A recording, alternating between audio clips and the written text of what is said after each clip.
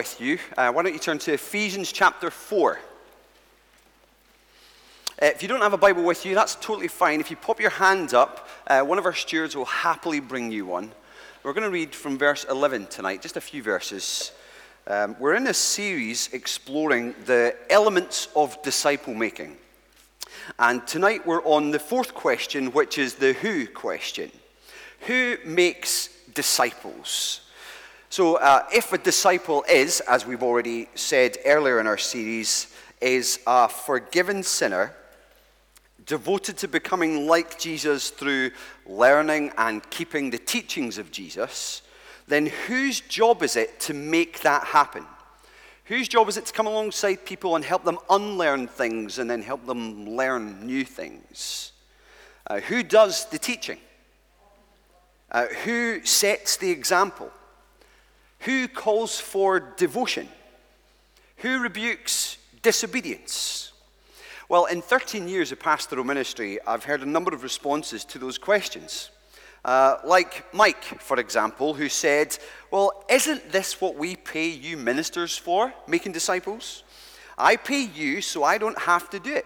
I'm a stakeholder in the work, but a spectator in the stadium, not a player on the pitch. Yeah, boo to Mike. Simon's response was different. He said, isn't this what you were trained to do, though? So this is different from Mike.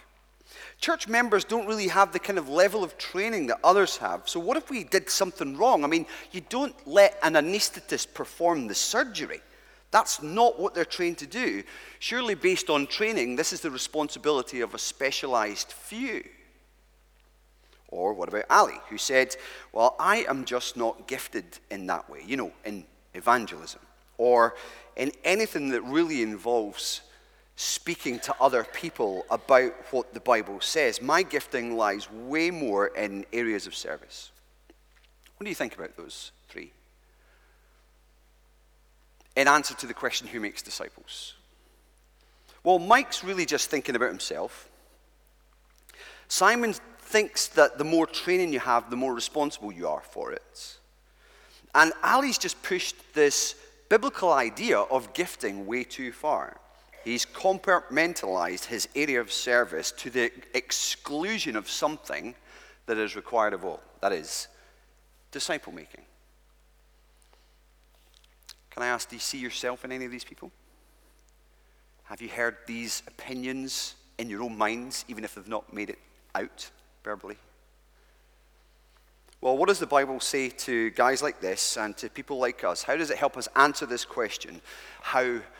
Who makes disciples? Well, let's pray first, and then we'll read from Ephesians 4.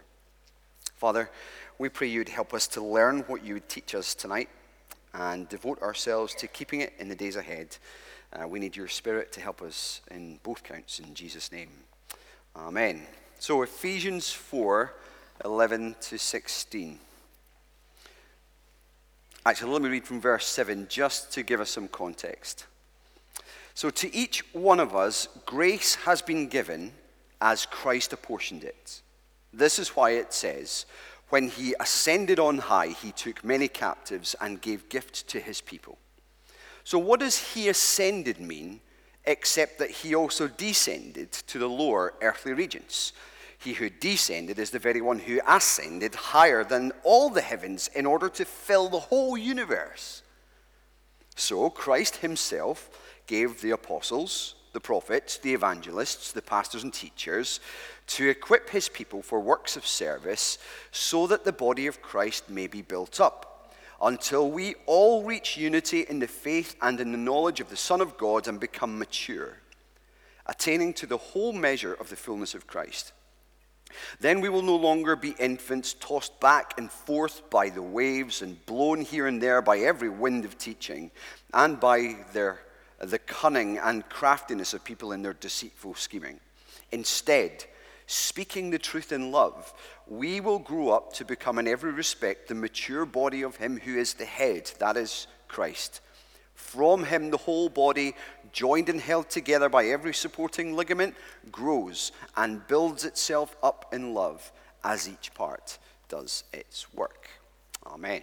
This is God's words. Well, if you look in your sermon guide, you'll see we have 2 points tonight that really form the answer to the question, who makes disciples? In answer to the first part of the answer to the question, who makes disciples, is number one, pastors.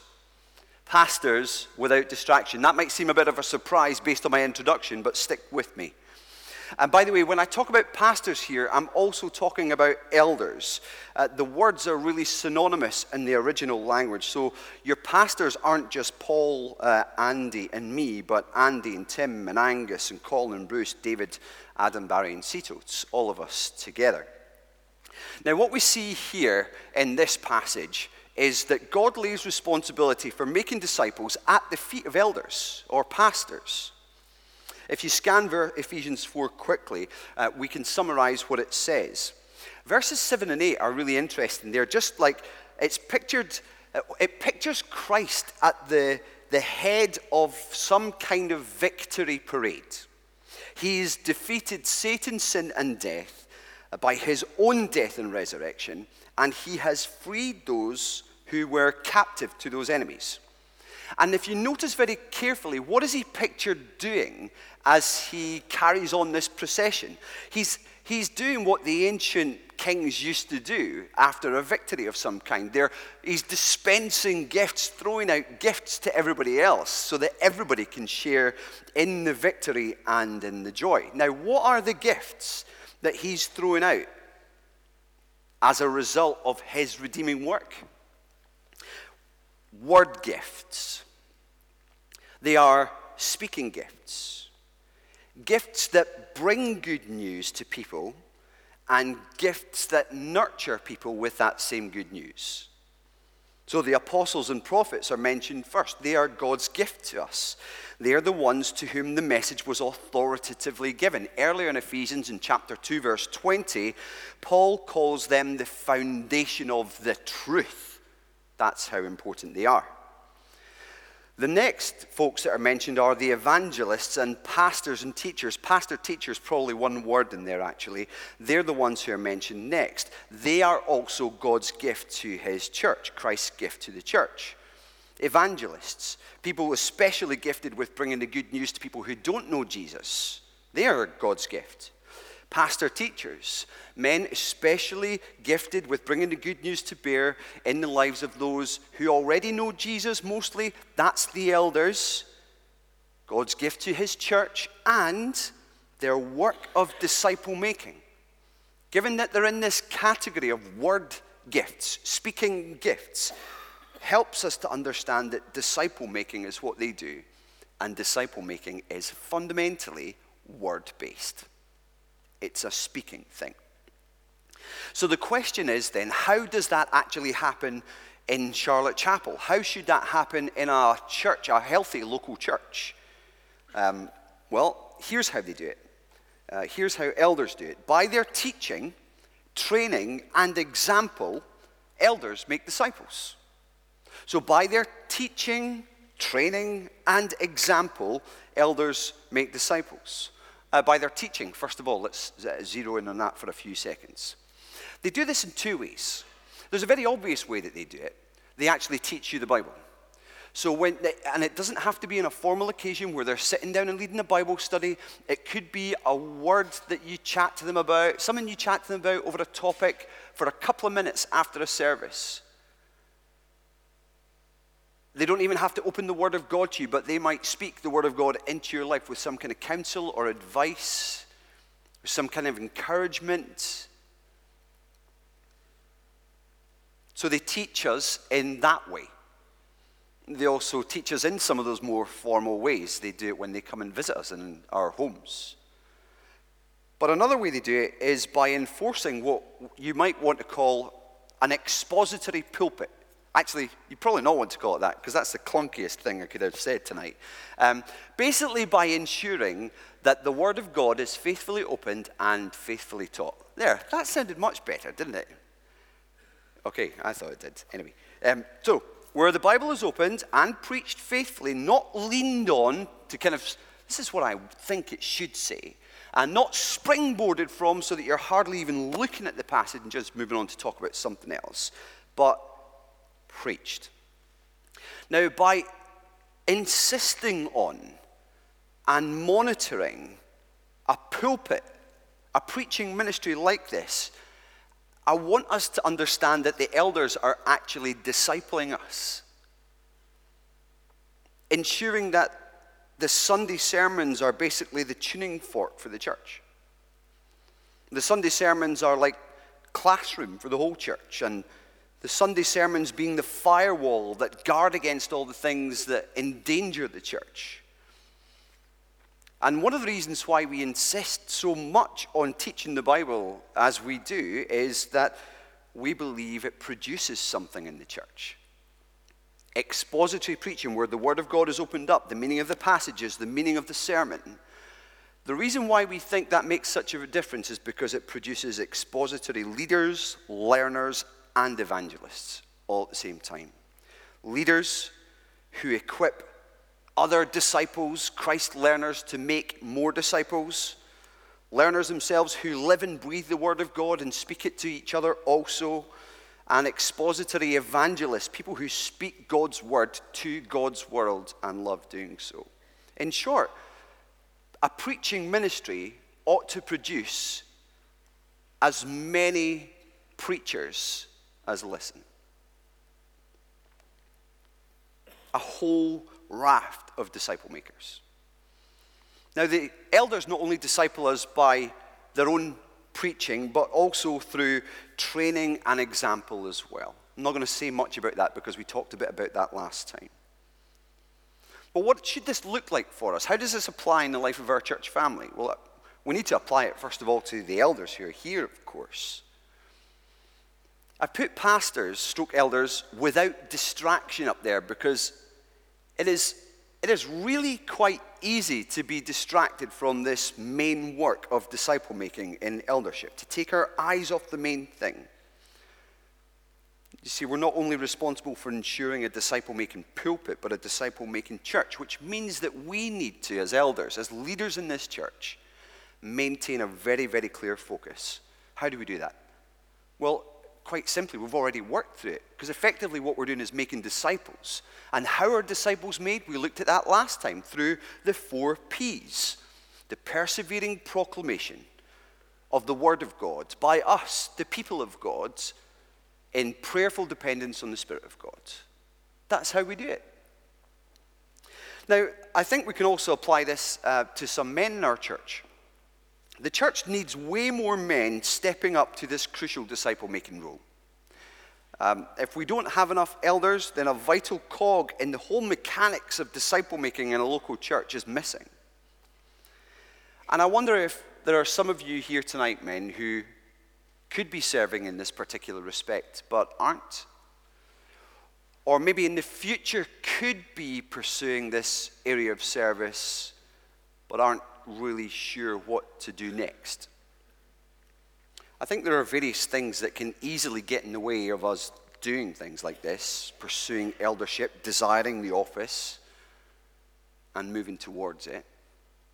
You can have bad theology, in the sense that you might not really have grasped what we looked at in week 1.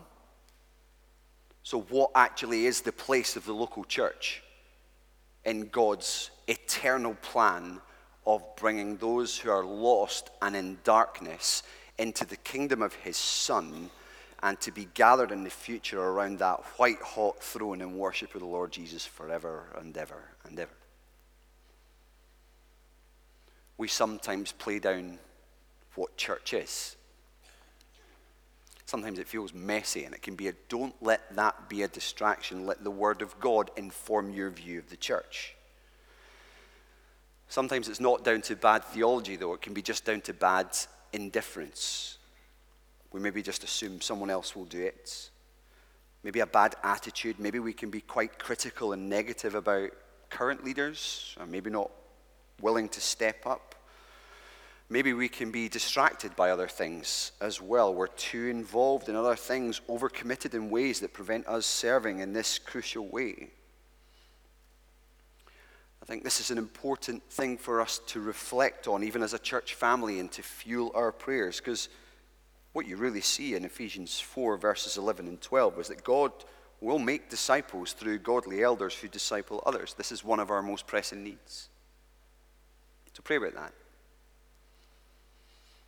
So the first part of the answer to the question, who makes disciples, is the answer, well, pastors, elders.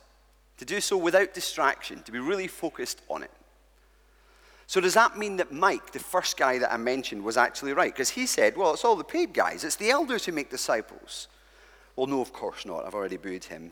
Ephesians 4 puts elders really at the heart of disciple making and presses on them the importance of doing it themselves, but not to the exclusion of other people, we have to understand, but for their inclusion. For the inclusion of everybody else. So, who makes disciples? Not just pastors and elders without distraction, but to everyone without exception.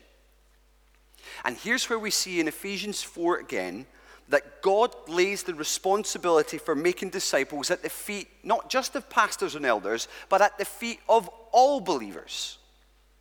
If you go back to Ephesians 4, we stopped halfway through the sentence. We saw in verse 11, Christ himself gave the apostles, the prophets, the evangelists, the pastors and teachers. We just stopped there. But it goes on to say, to equip his people for works of service, so that the body of Christ may be built up until we all reach unity in the faith and the knowledge of the Son of God and become mature, attaining to the whole measure of the fullness of Christ. So why does Christ give this gift of pastor, teacher, elders to the church? To equip God's people.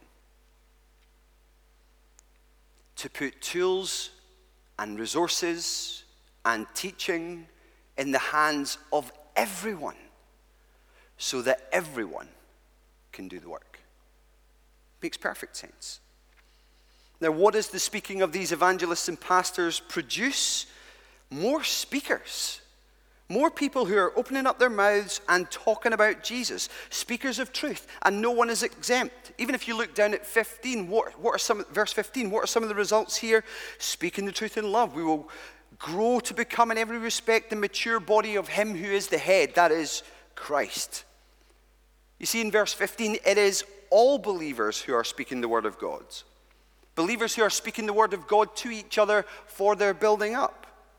You see it again and again. It happens another twice later on in Ephesians 4. We don't have time to go into those references. So here's what all of God's people do. People who have believed the gospel for themselves, what do they do with it? Well, they proclaim it too. And they're like satellites. What they receive, they transmit. It's as simple as that. They speak the word of God to each other. What does that look like? Well, the answer is the same as it was for pastors and elders. The answer is the same as it was the last time we met, the 4 Ps. They perseveringly proclaim the word of God as the people of God in prayerful dependence on the Spirit of God. We're not asked to do anything newfangled. We're not asked to do or invited to do anything that's considerably spectacular, that you need an immense amount of training for. We're being asked to speak. And most of us are quite good at doing that.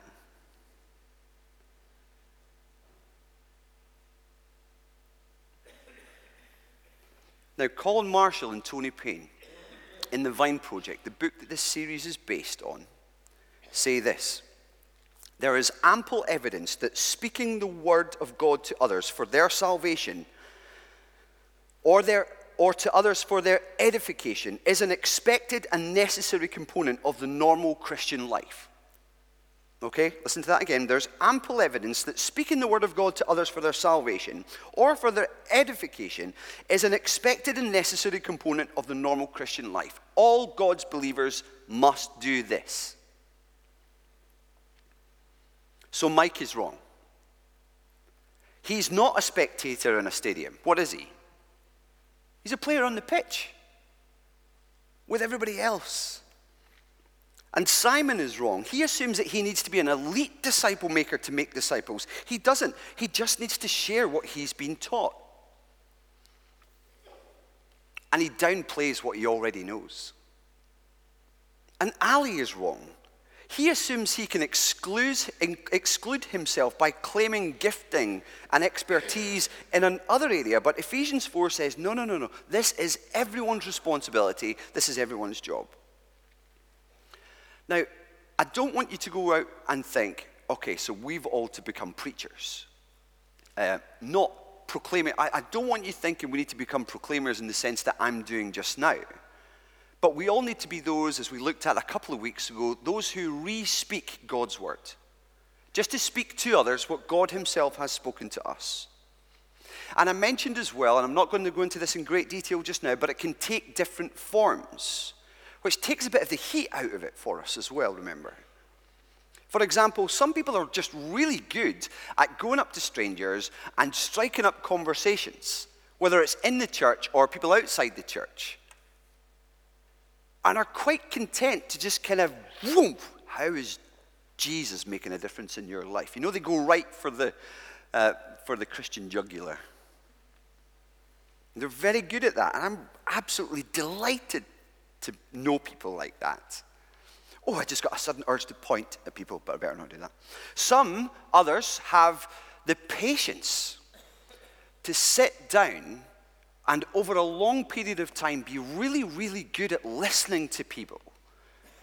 Kind of absorbing everything that person is saying, and very, very carefully weighing up in their heads what counsel they're going to give before they then speak.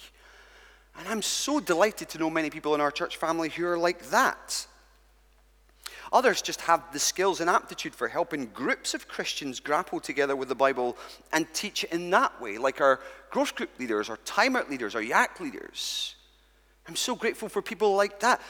This teaching can take different forms, but it doesn't matter what form it takes in your own life as a believer in Jesus. Re-speaking the Word of God is what should happen wherever Christians go in whatever situations they find themselves in. Now, having said that, the Bible does point to two key locations where disciple making must be a priority: the church and the home. So in the church, it is what we do when we gather. That's why we spend at least half an hour every service, except for Church of Prayer, of course, opening up a text of the Bible and walking through it, preaching a message based on it, as we have been in our morning series. We do this not just, we share and re-speak this word to each other, not from pulpit to pew, but from pew to pew as well, if you like, or chair to chair, pew to pew upstairs. We speak the word of God to each other. And not just in large gatherings as a church like we are here, but in smaller gatherings too. But we also re-speak the word of God to each other in the home. The home is, if you read through the Bible, it's unmistakable. The home is a particularly important sphere in which Christian word ministry can and should flourish. Have you thought about how many times the Bible talks about what it should look like for the word of God to be spoken between husbands and wives, parents and kids, grandparents and kids even, between hosts and guests in the form of hospitality? These are all relationships and opportunities through which we can re-speak the word of God to each other. This is how we fulfill this responsibility to make disciples. Now, in the Vine Project, Marshall and Payne make a strong claim at this point. See if you agree or disagree with this.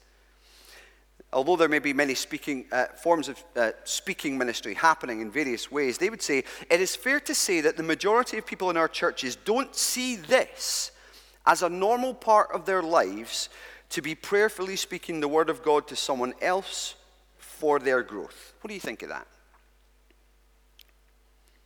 It's fair to say that the majority of people in our churches don't see this re-speaking the word of God to each other, as a normal part of their lives, prayerfully speaking the word of God to someone else for their growth. Would that be true of our church? Or a section of our church? Would that be true of you as a Christian? Let me ask these questions. Diagnostic questions, perhaps. In your small group, when was the last time you confessed a sin? or ask someone to pray for something really important in your life? The kind of thing that took probably a little bit of vulnerability to share. When was the last time you invited someone to speak into your life for your growth? Whether it's formatively in an encouraging way or correctively.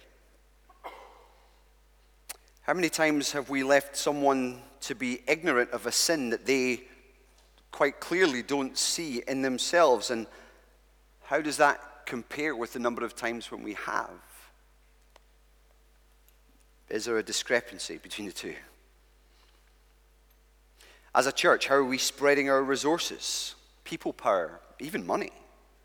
Would an analysis of our ministries indicate that making disciples based on the way we've defined it in this series really is as much of a priority to us?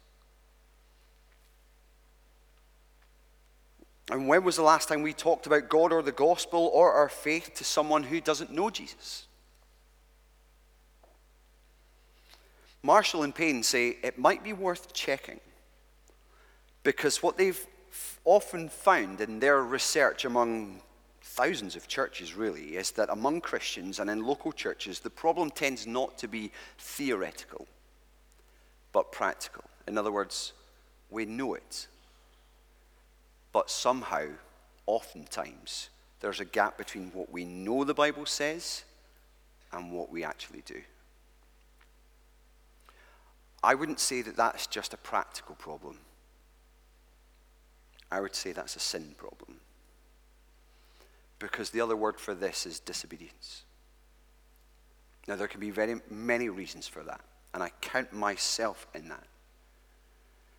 But it's worth thinking this over, reflecting on it, that we might carefully align ourselves with what we ought to be doing and do it. Everything depends on this. Everything that matters in life really depends on this, doesn't it? Disciple making is our responsibility. Who makes disciples? Look around. We do. Now, the Bible tells us this, but so often what do we find in this? And I count myself in this. The Bible tells me so, but my heart says, no. No, this is tricky. This is hard. Making that jump from theory to practice, it actually involves interacting with people. There are various things get in the way. I think there are many reasons, tons of reasons, even in this room, I reckon, that we could throw into the mix for why that doesn't happen. But I want to focus just on two, motivation and confidence. Motivation, where my heart is the problem. A lack of motivation or love has to be the main reason we don't speak the word of God to more people around us. Lack of love for God, lack of love for the lost. Ultimately, self-love is what's at the heart of it, and self-love is a killer. How do we deal with it? Can loveless hearts be transformed? Absolutely. It's what the gospel is for. But how does it happen? We might not like the answer. It is by perseveringly proclaiming the word of God as the people of God to each other in prayerful dependence on the Spirit of God. Confidence can be the other issue, where my fear is the problem. I mean, and this is true, isn't it? We do get scared at this for various reasons.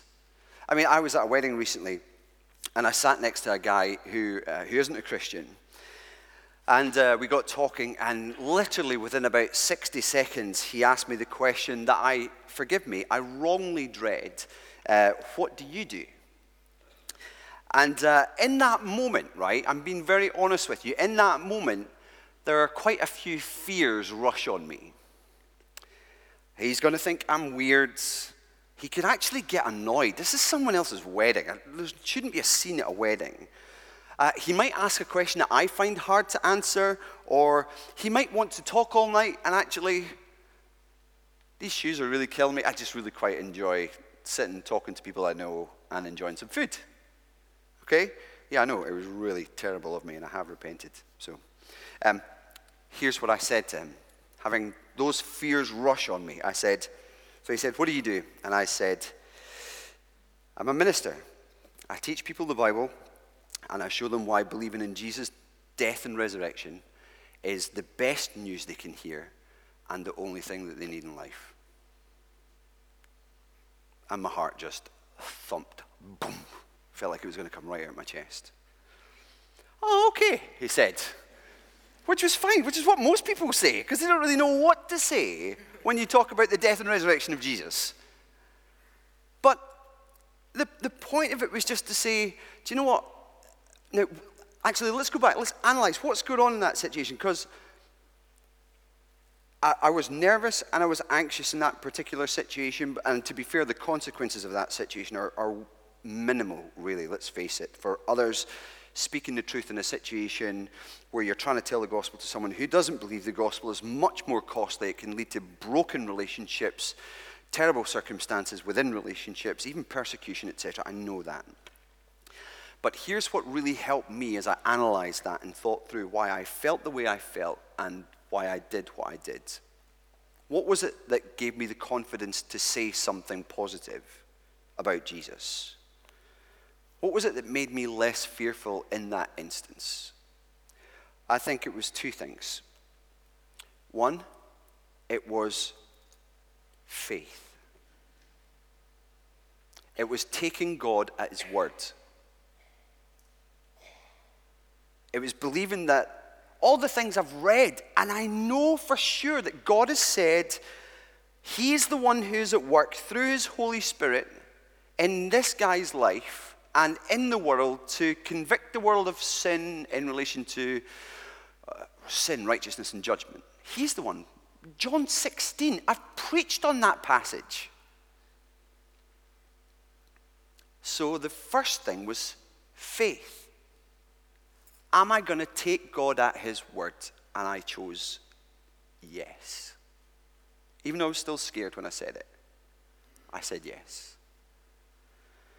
The second thing that helped me to say it was this series.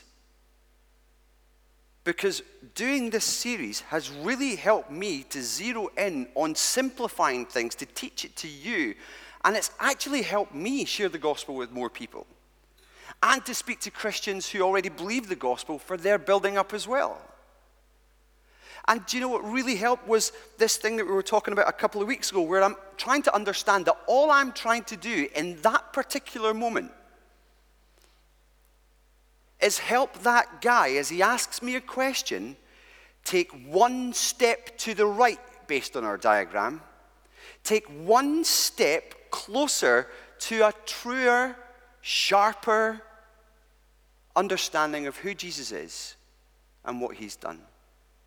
So I actually didn't even need to go into the stuff that I said in that first statement. In fact, the conversation went on for about an hour and a half, which was awesome. But just clarifying in my head, I'm going to take God at his word, and I'm just going to see what he might do in and through me as I try and help this guy take one step to the right. Doesn't that simplify things for us? Sometimes the pressure's on to be like, right, I'm going to convert this guy. And it's just not what, by God's grace, he brings about miraculous changes in people's minds. But most statistics would say it takes between 6 months and 3 years for someone to grasp the gospel and believe it for themselves.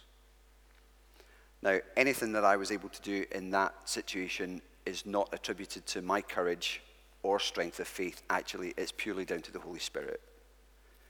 But I just give it as an example because I believe it might help address the confidence issue, the fear issue. Take God at his word, brothers and sisters. He keeps his promises. He's never let us down with one of them. And try to get into our minds the importance of just helping people take one step to the right. One step closer to believing in Jesus. Or if we are Christians, one step closer to maturity in Jesus. So that's the answer, really, based on those two main points. And here's the summary for you. If we're going to answer the question, who makes disciples? The answer is, by their preaching, training, and example, pastors and elders equip every Christian to be a Christ learner who helps others learn Christ. That's a long-winded way of saying it's all of us. It's all of us. We're going to take a few minutes to respond like we have done in previous weeks. And there are going to be 5 things on screen. Maybe you're like Mike, Simon, or Ali, wrongly excusing yourself from disciple making. Maybe in this response time of a couple of minutes, you can confess that and ask God to help you see that everyone, without exception, is a disciple maker. Maybe you're an elder here. Why not read Ephesians 4:11-16 to reflect on your role in the life of the church and then turn it into a prayer? Why not spend time praying for more committed men in the church to confess bad theology, indifference, or attitudes that prevent them from making disciples or pursuing a role in leadership? Why not study the diagram on the sheet again and envision disciple making in terms of helping each person take a step to the right towards Jesus? Ask God to help you with this. And if you're here tonight and you're not a Christian, what do you think about what's been said? What do you agree with? What do you disagree with? Maybe in this time you want to think through 1 or 2 questions you might ask a Christian friend based on what's been said tonight. So let's, in the quietness, go into this response time, and I'll bring our time to a close in a couple of minutes' time.